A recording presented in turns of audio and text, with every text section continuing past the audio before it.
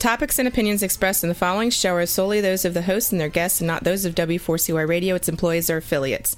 We make no recommendations or endorsements for radio show programs, services, or products mentioned on air or on our web. No liability, explicit or implied, shall be extended to W4CY Radio or its employees or affiliates. Any questions or comments should be directed to those show hosts. Thank you for choosing W4CY Radio.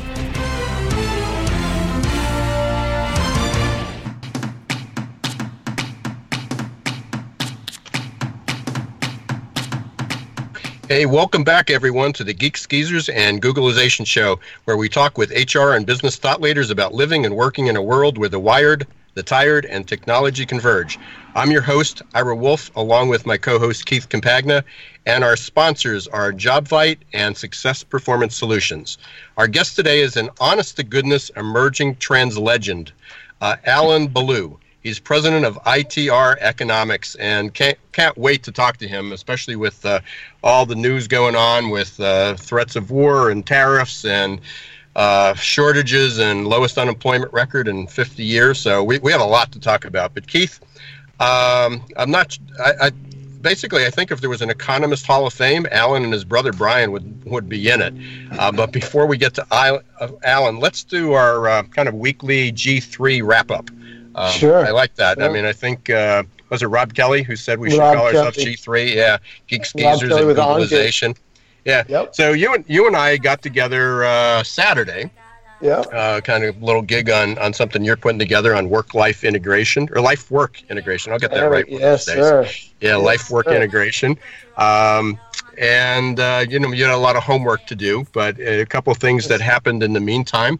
On Friday, I was at Long Island SHRM, and it was, it was great. They had 800 people at this conference. I had 2 sessions, Recruiting in the Age of Googlization, packed room on both, and it was a lot of fun. Got a lot of feedback, and then this morning, out in Johnstown, Pennsylvania, I'm on a rest stop on the way back, so we're doing this fully remote. And it's, again, we had only about 25 people. Obviously, it's a rural area. But they, too, like people in Long Island, they, too, are struggling with finding people, a lot of the same issues. Still amazes me that I can talk about Google for Jobs. And today, one hand went up of somebody who knew about it. So we still have a lot of work to do. Oh, there's so much work to be done. So much work to be done. Yeah, and what you got tomorrow, you're international with your Disrupt HR talk. How's that coming along? Good. Well, I submitted it, and they loved it. I wasn't sure. It took me, I think, about 75 to 80 different takes. The problem with, and Alan maybe can, not that we want to spend a lot of time on that, but, to me, recording is a lot more difficult than speaking. When you speak, you go over it. You can correct yourself. People may miss it. When you record, you want to do it perfectly. And you don't want to have any errors, and goes into posterity. And so, I'd get to the end. It was only 5 minutes, but I'd get to the 4 minute and 50-second remark, and I go, why did I say that? And I go, so I'll record it again and do it again for another 5 minutes. But I finally relented and say, there's also a degree of authenticity that we do make mistakes and we do have blips, and so we got through it. But I did submit it, and that's live. Disrupt HR Belgrade. It's not live to anybody outside of Belgrade, but within a few. Probably within a few weeks, all the videos will be up there, and that should be fun. I got to tell you, it's amazing to see how much fun this is, because it feels like with every week we go on the podcast, we're developing momentum. And you mentioned to the audience the G3 thing. Ira and I are beginning the beginnings of the G3 Summit, which is going to include a lot of thought leaders talking about the future of work as it relates to employment trends, recruiting trends, technology trends, maybe economic trends, if Alan is available, wink, wink, right? The whole concept here is that we're going to bring to a one webinar style event a lot of thought leaders that can give a whole bunch of value in not a lot of time. And it's really exciting to see life-work integration is starting to take a little bit of get some wind behind the sails. I'm getting a lot of feedback, starting to get my focus groups together, building up KeithCampagna.com, and it's really exciting stuff. And I got to tell you, your insight and the insight of the other people that I've met with, and they're willing to share with me, really is very, very humbling, and I'm real grateful to have it. It's just amazing to see what happens when people put effort into a good idea. Well, it's mutual, because you made quite a few introductions for us, and your former company, I guess former company, employer was a sponsor of us, and that's starting to grow. And I know you got a bunch of other sponsors lined up. So this has been fun. But today's point is we just, I mean, I'm just so honored to have Alan, part of the show. As I said, if there was an Economist Hall of Fame, he and his brother would probably be in it. There might be, and maybe they are in it, but I'm not aware of that. But a little background on Alan. This is really teeing up where we're headed.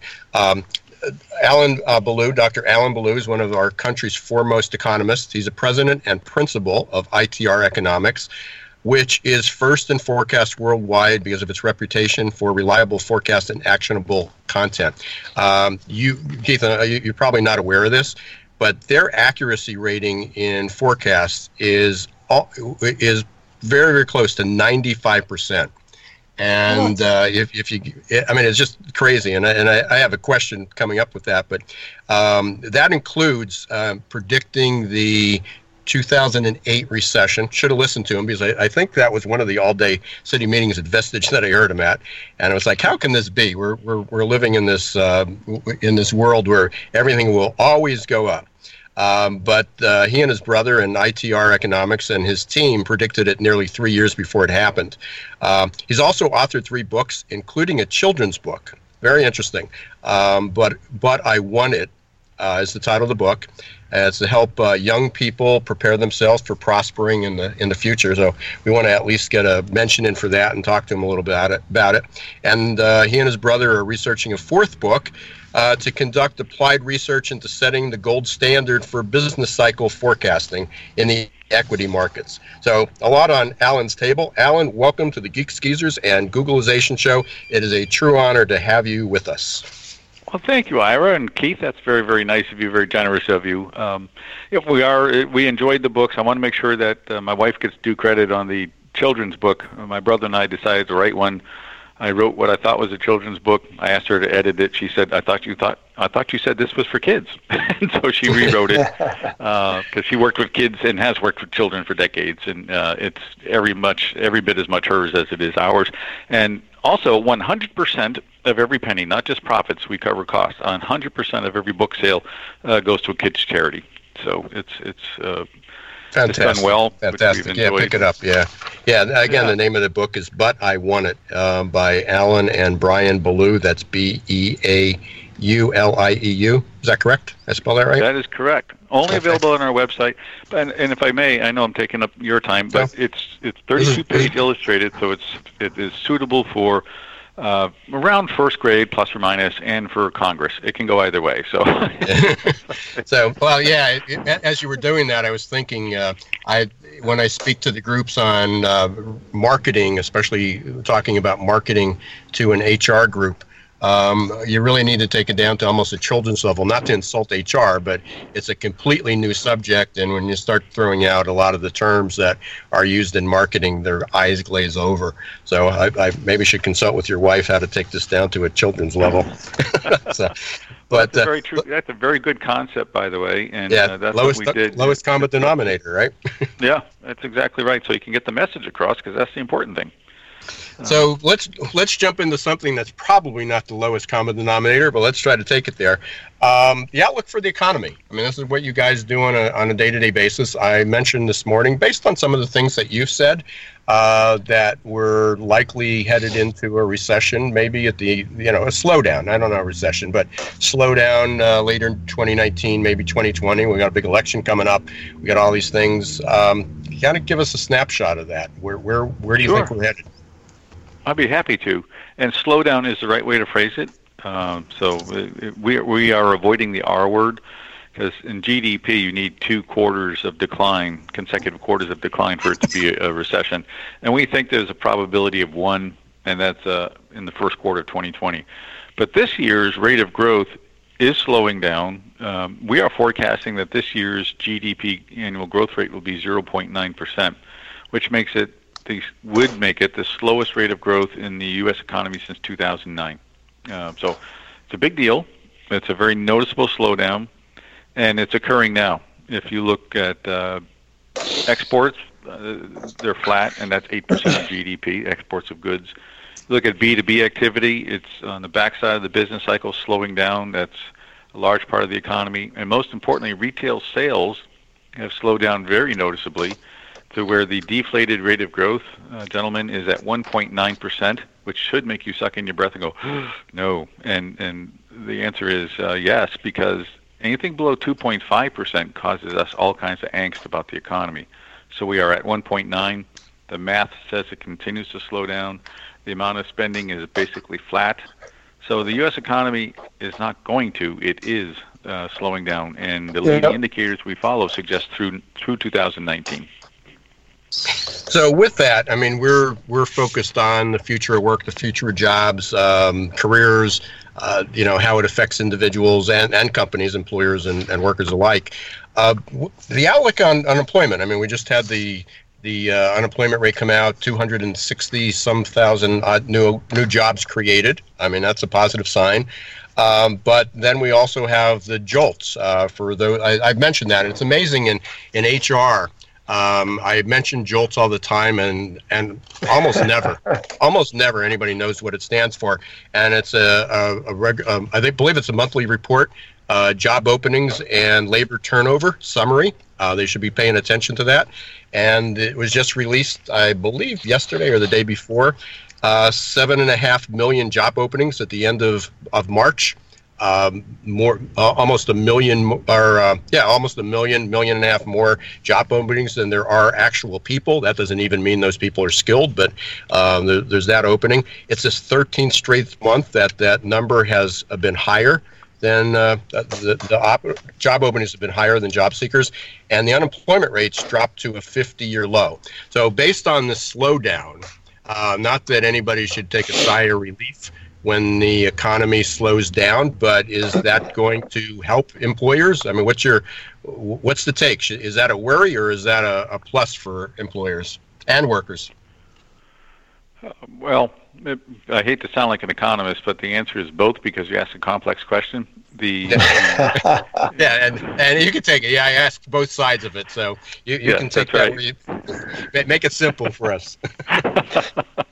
Well, from the employer side, it is not going to ease their hiring constraints. There's not going to create a whole lot of laid-off people. We're not going to see, because nobody wants to lose the good workforce they have. Even through a slowdown, the A and the B players are going to stay. Anybody that lets go is going to be C player. So anything you pick up is going to be a C player. So that's not great hunting ground. And I don't even think there's going to be a lot of layoffs through this time period. There'll be some, but nothing earth-shaking that's going to make it a lot easier for businesses to hire. The reason I hesitated, because it does put businesses in the middle, though, because as their revenues flatten out or slow dramatically from 2018 in terms of growth rate, that doesn't alleviate the labor costs going up, because they need to hang on to people. It won't be as much as last year, but it's still going to go up. So there's a potential margin squeeze in through there that a lot of businesses are going to have to deal with in 19. And as that reduces their EBITDA, it reduces state income tax, reduces shareholder payouts. I mean, all kinds of things roll off of that. So it's painful, but it's not like it's a 2008-9. We got to keep it in perspective. So there's a lot of things going on with policies, and so I got two follow-up questions with that. One is, we got the announcements about new tariffs on China. We have all these things going on with immigration. We got the election coming up. What's your sense, or what are you seeing in your analysis of how that's going to impact labor trends? I mean, so there's a couple components to that. One is the unemployment rate, which is probably a pretty superficial way to look at it. But also as far as we look at jolts, as far as job openings, as far as turnover. You mentioned turnover probably isn't going to increase a whole lot, but so I mean, what's your take on a lot of these new policies that are at least being suggested, even if they're not implemented?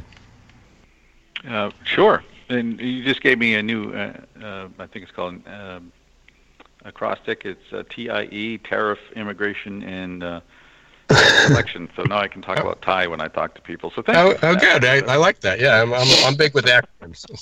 So, as far as the tariffs go, it's really a longer discussion. Let me see about boiling it down, though, because I don't want to take all your time on this. Tariffs help a large number of people. Tariffs hurt a large number of people. The retaliatory tariffs of China, Europe, Canada, Mexico, those have an impact on U.S. businesses. And those U.S. businesses will either be selling less or reducing their price or paying the tariff. I mean, they will somehow be impacted by those tariffs. And others are having to pay much more for things coming in from other countries. And that's also squeezing their margins, and it's not a fun thing. And people end up feeling that in the raises that don't come or the bonuses that don't come and that sort of thing. So it is a people question. And some industries will be hit harder than others. So that's the negative side. That's a drag on the economy. The plus side is some people can artificially raise prices. For instance, here's a fun fact. When we put tariffs on washing machines coming in from I think it was China, they were just on washing machines, but the people who sold washing machines also raised the price of dryers by the same amount. Because they're always sold in parity. Right. They liked it. They were happy, but the poor consumer was paying more than he or she had to for those appliances. So it's a cost that gets borne by the consumer. It's just an ugly, difficult process for the world to go through. Was it needed or not is a political question I'm not going to answer, but it is something that is following the law of unintended consequences. We start off with a simple premise. Let's put 20%. Let's put a tariff on 20% of the Chinese steel coming into the country. And next thing you know, we're where we are today. And it's messy, real messy. I don't think the tariffs are going to go away quickly, if that was part of the question. There are too many hurdles left to be solved. I know that the officials make it sound like we're close, but when you look at the things that have yet to be solved, it seems like we're a ways from that. And the more that we look at the world and the nationalism growing in the world, the more likely it is that tariffs stay around for a while in some form, not as virulent as today, but in some form. We should expect tariffs to be around for quite a while because of nationalism. And that does hurt some people. Yeah. So, I mean, I know in the past, I mean, there were certain industries, the technology for one, which I think with globalization and remote work, that's not a huge issue. But I know construction. I remember talking to a construction group in Houston area. Actually, it was an association. It just happened to be their annual meeting happened to be in Houston. And this was probably, I don't know, maybe 2004, 2005, sort of one of the booms in real estate. And you know, at that time, I know there was always talk about immigration and cutting things back. And, you know, the people in the room, construction people, pretty much said that if they couldn't hire people from Mexico and other countries, that they would be out of business. And our country still, I mean, construction is still a huge impact in the U.S. economy. If this infrastructure bill goes, they're going to need a lot of workers. I don't know where they're going to come from. So there's that side. I mean, what not looking for solutions, but what's your take on that? Is how seriously is that going to impact, you know, even the implementation of an infrastructure bill?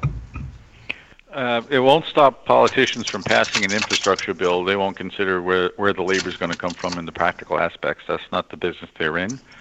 On an infrastructure bill, real quickly, most people think that's a major jolt into the economy, but there are no construction-ready projects. They have to be evaluated. Federal government sends it to the state. After it's allocated, it has to be actually sent, and then after it's sent, the state has to decide which projects it's going to, and then the contracts are let, and then a project begins. And if you're going to build a road, bridge, electrical grid, whatever you're going to do, it takes years. Yeah. So if you have a $50 million project, it's not $50 million in 1 year. It's $10 million a year, and that really diffuses the economic impact. So, I mean, as far as the migration.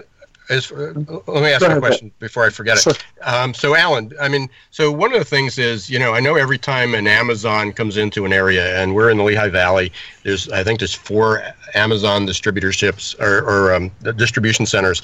The other employees, especially the smaller ones, go crazy. because it diverts labor. So if this infrastructure bill actually goes into impact, and it may be 2 or 3 years down the road, and either Trump's second term or whoever the next president's going to be is going to get the credit for it, or he's going to see the realization of it. What's that going to do to sort of the dynamics, the migration of labor? I mean, is a bill like that, or is the implementation of something like that going to hurt a lot of the small businesses? It's a bidding war, and so it certainly can do that.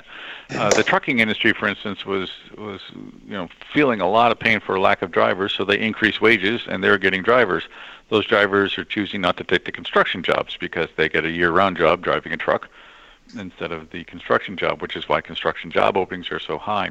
It bids up the cost of labor, because then manufacturing and distributors are competing against the same people who want to drive trucks or maybe working in construction, and it's just feeds off of itself because we simply do not have enough people to fill all those jobs, which is where you started this conversation, and you're absolutely right. There just are, let alone skills, there simply are not enough people, which leads to your immigration question.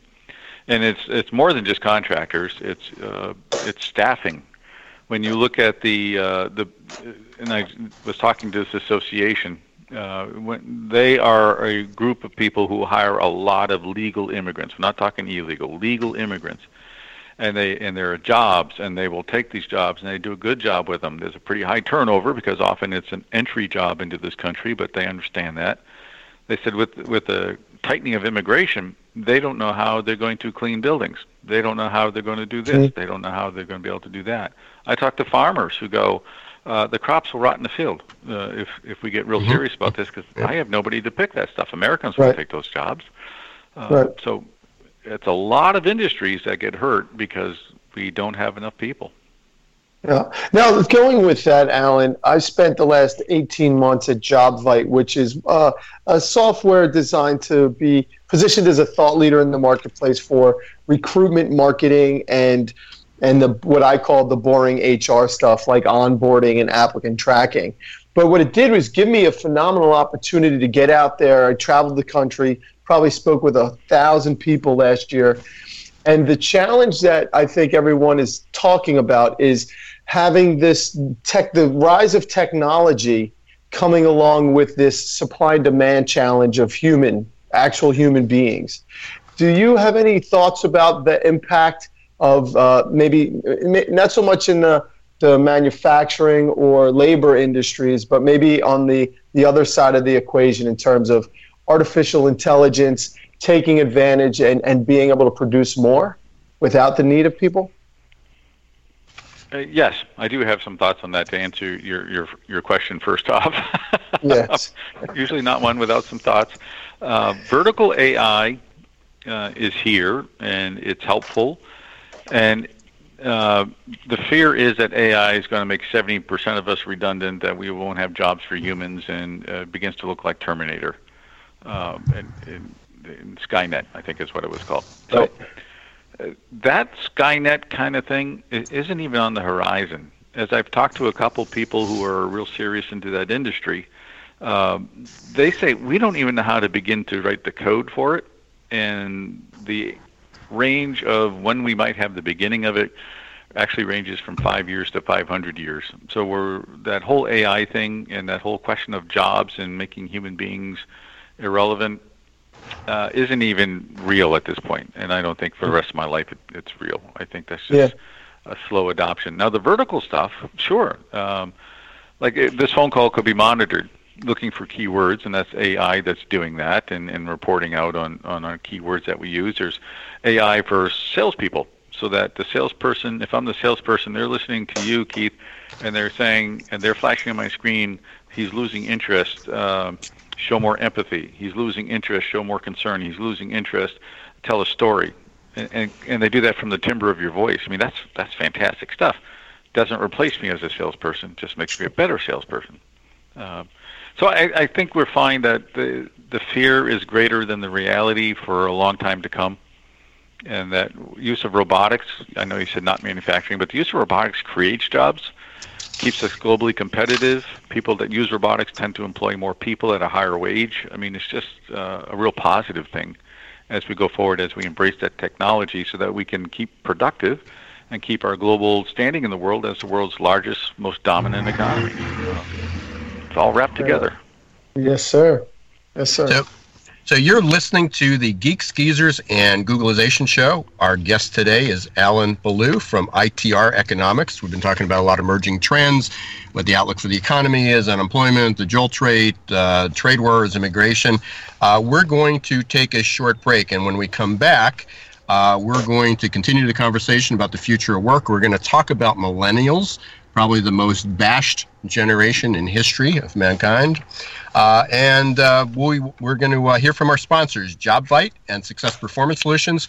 Stay right where you are. We will be back in 2 minutes.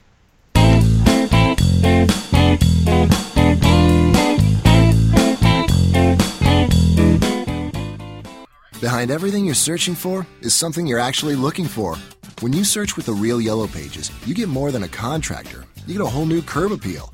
It's not just getting directions to a dry cleaner with YP.com. It's rescuing an old favorite from the back of the closet. And it's more than finding a locksmith with YP.com on your mobile. It's getting to sleep in your own bed. Whatever it might be, there are more ways to search and more ways to find exactly what you're looking for with the Real Yellow Pages, YP.com, and YP.com on your mobile, only from AT&T. What's up, everyone? This is Keith from the Geeks, Geezers, and Googlization show, powered by JobVite. JobVite knows career paths are made by people, not by open job requisitions. JobVite's platform ties recruitment marketing directly to applicant tracking and onboarding, creating continuous candidate engagement that effectively connects recruiters with qualified passive candidates. Used by over 50,000 recruiters placing over 1 million jobs, JobVite's platform impacts every company in every industry. Check us out at jobvite.com. Listen carefully. Up to 9 out of 10 job candidates visiting your company career page leave before completing an application. You heard that right. 90% of candidates who want to apply for a job at your company don't. That's just plain crazy, especially in today's tight labor market. Candidate experience matters. Stop turning candidates away. Let Success Performance Solutions help.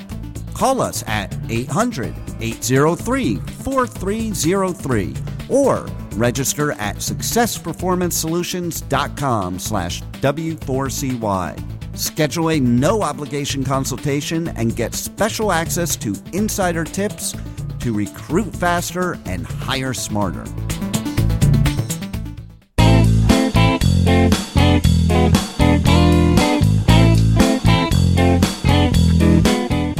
Welcome back to the Geeks, Geezers, and Googlization show. I'm your host, Ira Wolf. I'm with my co-host, Keith Compagna, and our very special guest, Alan Ballou, economist extraordinaire from ITR Economics. Hey, Alan, when we left off, we were talking about automation. So, when we talk about that, I agree with you entirely. In every presentation I have, it's a big part of that. And you're aware of all the research that's out there. The prediction is that up to 50% of all jobs will be eliminated. The robots are coming; they're going to take over our job. And as you said, and I totally agree, that's probably unlikely. There's probably 5% of jobs that'll be eliminated, but most people couldn't name those anyway, what they are. But the other statistic that I do believe is true, so I'm looking for your opinion and then seeing what industries you think it's going to affect most, is that 2/3 of all jobs will be at least 1/3 automated. And so that has a couple implications. As I share with people, Keith's heard this a million times, it does not mean that everybody gets to go home after 25 hours a week of work. But it does mean that people will need to learn new skills and advanced skills. So, when we talk about, you mentioned AI and robotics, but we got autonomous vehicles. So that's obviously going to affect transportation. And even in my book, it was, even the tax structure. I mean, if there's less cars sold, there's less gas sold. If we have more electric cars, there's less gasoline. How the state's going to, where are those revenues going to come from? What's the impact of automation? And again, not the elimination of jobs, but the increase in skills. How is that going to affect industries and also our economy? Positively is the short answer, which good. I'm glad to hear that. Striving for short answers. Change is often viewed as this horrific event, but as you look into the history of humankind, it's disruptive, but it has led to the path up, to the higher standard of living, to more luxury items, to more time, to more opportunities, to better health, to better access to health care. I mean, all those changes have been very scary for people along the way who were going to lose their jobs. Think of the secretarial pool, great example in my mind. But those people who wanted to get retrained got retrained and got other jobs, and others who didn't want to get retrained, I suppose, blamed technology on their lot in life. Now, the sad part is there are always some who cannot get retrained. They just have risen to the level of their capabilities, and that's where society has may or may not have a responsibility, but they have to look at this and what it means. But that's a very, very small part. If you fear the technology, you're likely to find yourself more abound and unchanging. And if we do not change, we begin to wither, in my opinion. So, but on an immediate sense, so again, when you talk to people, I still hear this. I'm 50 years old. No, I'm not 50, but people say I'm 50 years old. I'm 45 years old. I'm too old to learn this. I'm just hoping to hang in there for 10 more years and get my retirement. There's all these things. So there are people that choose not to pursue this. They may find themselves out of a job or at the lower end of it. On a temporary basis, or in transition, I won't say temporary, but on a transitional basis between where we are now and where we're going, is that going to impact the income inequality? Again, that may be a political question, which I'm not going into, but how again does that affect affect us on a day-to-day basis? Yeah. Well, yeah. By the way, you have a really nice way of bringing four thoughts into one. Yeah, that is my problem. I did a TED Talk, and it was the biggest struggle in the world to try to get one theme down to. I like it. Please don't take that. That's not a diss. I like the complexity of your thinking. I appreciate it. Well, I live in the world of personality assessments, and the assessments that look at how do you think always come up as an integrator. It's like, how did you connect those four things in one thought? But thank you. Appreciate it. Yeah, you're welcome. To that 49-year-old who just doesn't want to put the effort in, that's a choice a person has made. They have decided that they are no longer going to put the effort into their career, into their job, and they will blame the technology for it, but it is the person's fault. I'm 63. I don't mind sharing that. And we got all kinds of technological changes going around here at ITR Economics, and I can either decide to say, you know what, I'm just going to coast this thing out, and the young people can take care of it, or my brother and I, because it's the two of us, can be very energetic about it, want it, push it, encourage it.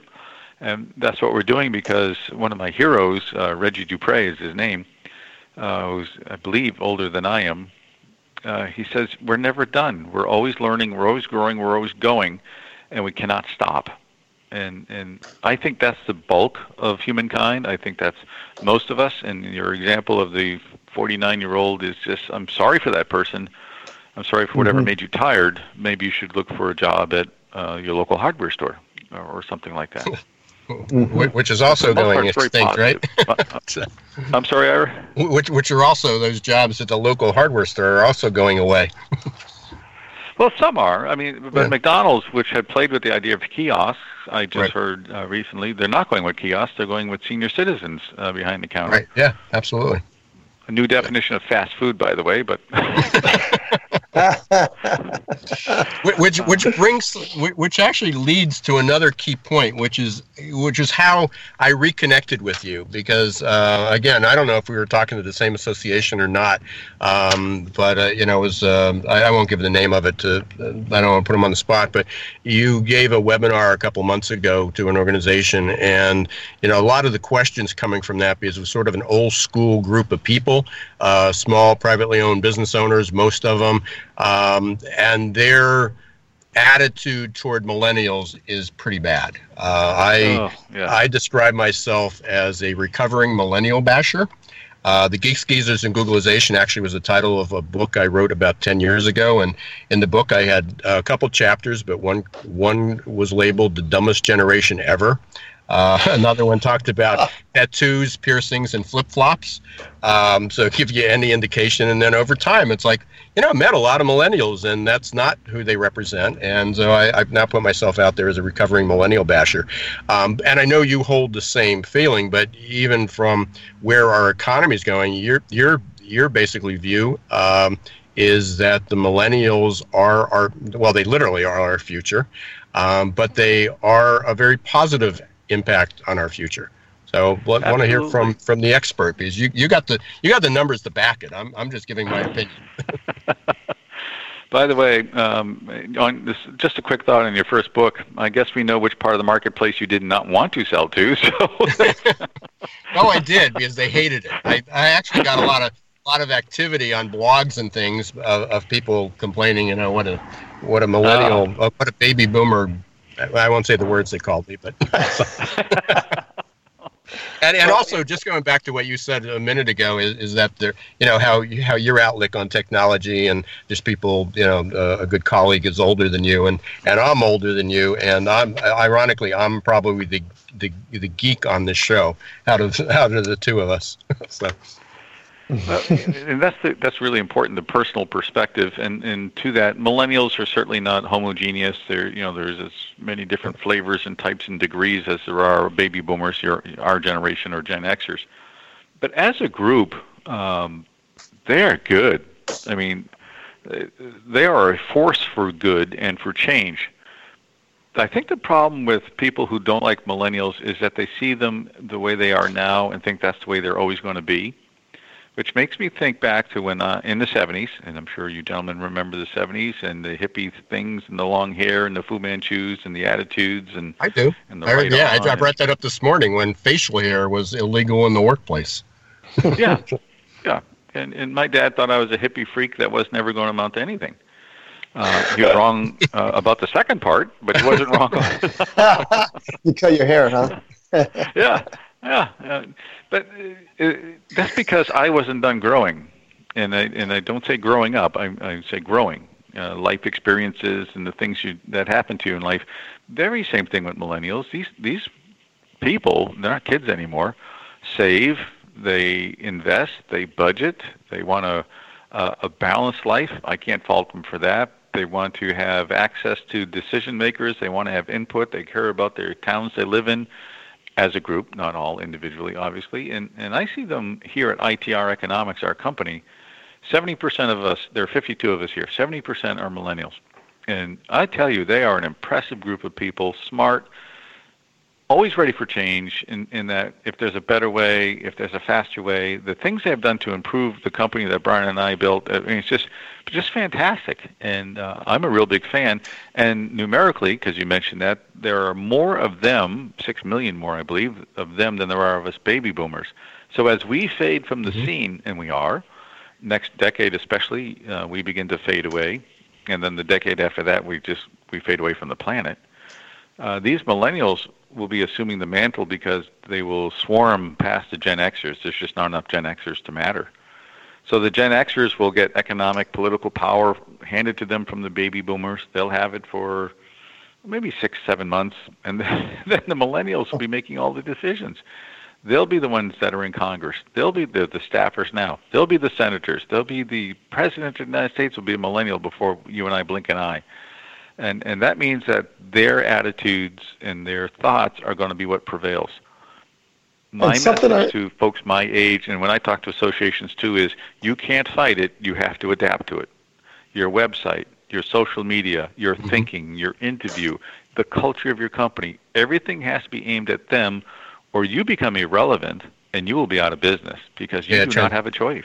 Yeah, transparency and authenticity are really lacking in a lot of companies that are struggling with it, for sure. Keith, I think you were going to say something? Yeah, no, I didn't mean to interrupt, but I always do because I can't help it. Alan, one of the elements that I've noticed is how the way that you describe the future millennials, one component that I think plays massively to their strengths is that they're so used to fast change. And I'm a Generation Xer. I look up at my parents and I think, why did you stop learning? And then as I look down at my younger colleagues, I notice that they don't even realize that they're constantly learning. It's just what they do, right? So you've got this continuous movement going forward. I'm excited to see the millennials push out of the bashing labels that Ira put on them a while ago and move into that. Give us the ball and let's make a run out of this, because they feel comfortable with change, probably more so than anyone else in the marketplace. Very true, Keith. And one of the things that they're not changing, though, is the desire to have children and to get married. They want to get married as much as your generation did, and they want to have children as much as your generation did. And that's great news, because that means, and Ira, you may not like this, as they're getting older, they're leaving the urban no-car environment and going to suburbia. It's happening in Phoenix. It's happening in all kinds of cities where the millennials are pushing out because they're starting a family or they have a family, and they're buying cars or leasing automobiles, SUVs, and that means a whole major industry continues to have demand. Houses means numerous industries continue to have demand. And the fact that there's more of them means that there's a great economic power and strength coming our way. So the change you talk about, Keith, I agree with. And the stability we see in the areas I just mentioned are also real encouraging. More and more, they're like us in many, many ways. Mm-hmm. Yeah, outstanding. So a couple things. One is you've obviously developed a great model at ITR. I think the company is 70 years old. Am I right? Yes. It's got a great background on that, but I remember that from listening to it. I guess with a 95, this is sort of a cynical question, but with 95% accuracy, you obviously have a business model.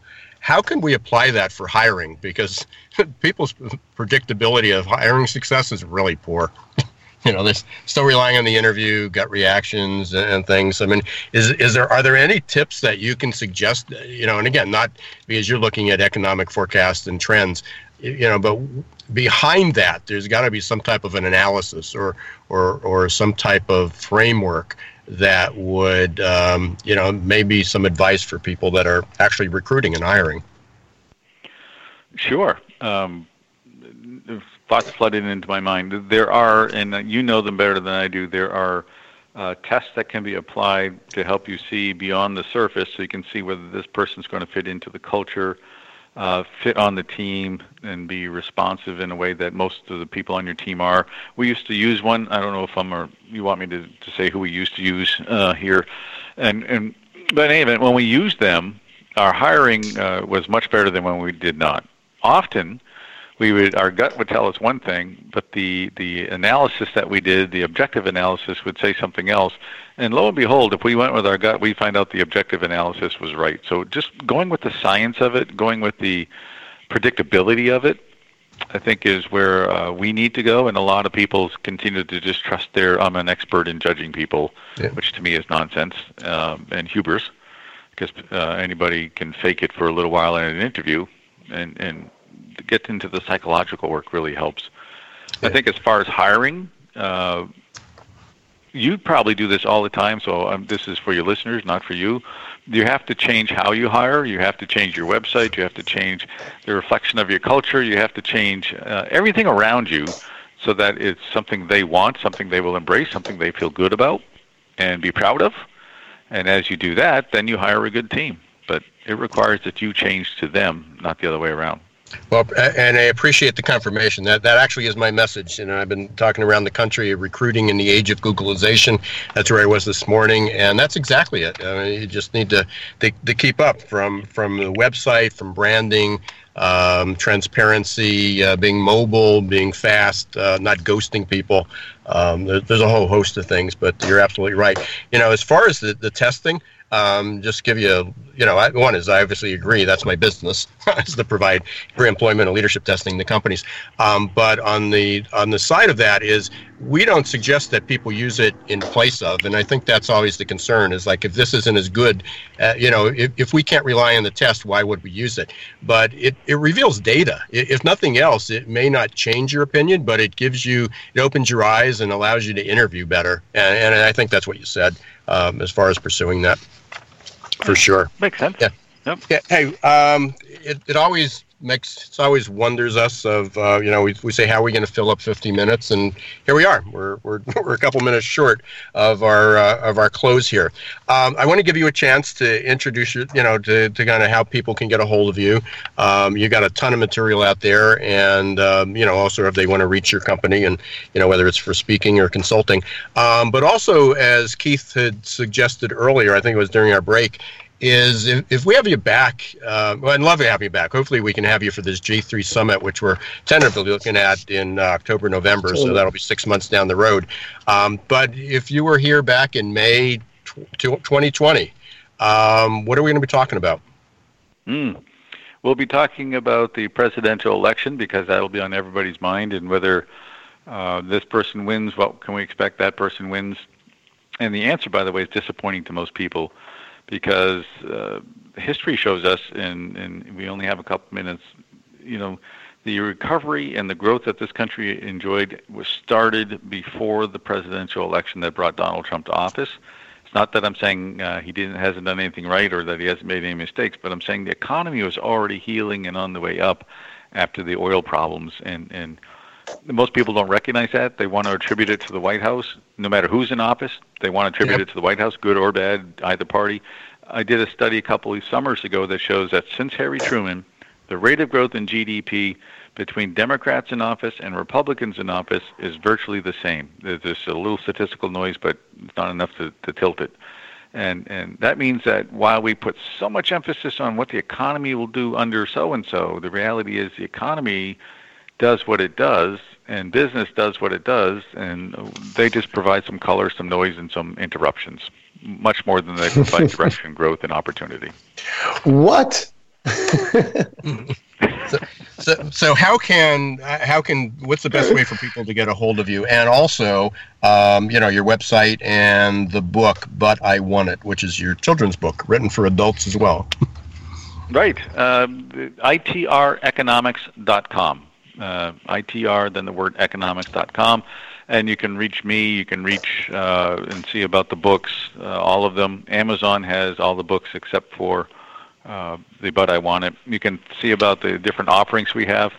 The easiest way to follow us is something we call the Insider. That's a whole $20 a month, where you can keep in touch with our thinking and get different reports and have access to webinars and different things. And we try to make it really easy for people to follow us. And then we have, upskill consulting from there and the speaking opportunities. Whatever works, we try to make it fit. Well, it's been an absolute pleasure. We're both honored to have you part of this. You've been a great guest. Shared a ton of information. I got, as always, I have like 90 more questions to ask, but we're pretty much out of time. So I appreciate you taking time with us, sharing your thoughts. Hopefully you'll be a guest again, and really appreciate that. My pleasure. I would look forward to it, and thank you, gentlemen, for a most enjoyable time. Okay. Yes, sir. Thanks, Alan. Have a good day.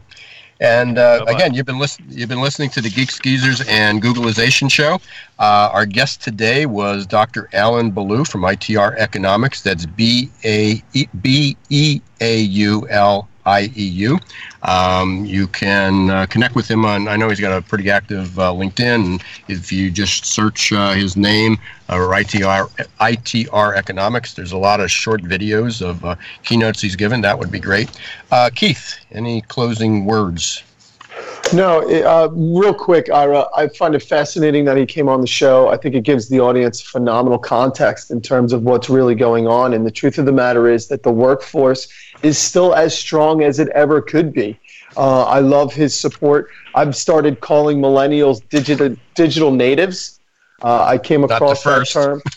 Right. And I find it very, very comforting to know that we are giving our audience what is considered the frontline information. There's a whole lot of moving parts going on, but when you focus on the basics, look at your people, consider what they need, because there aren't going to be a lot of them coming to you if you don't start doing that.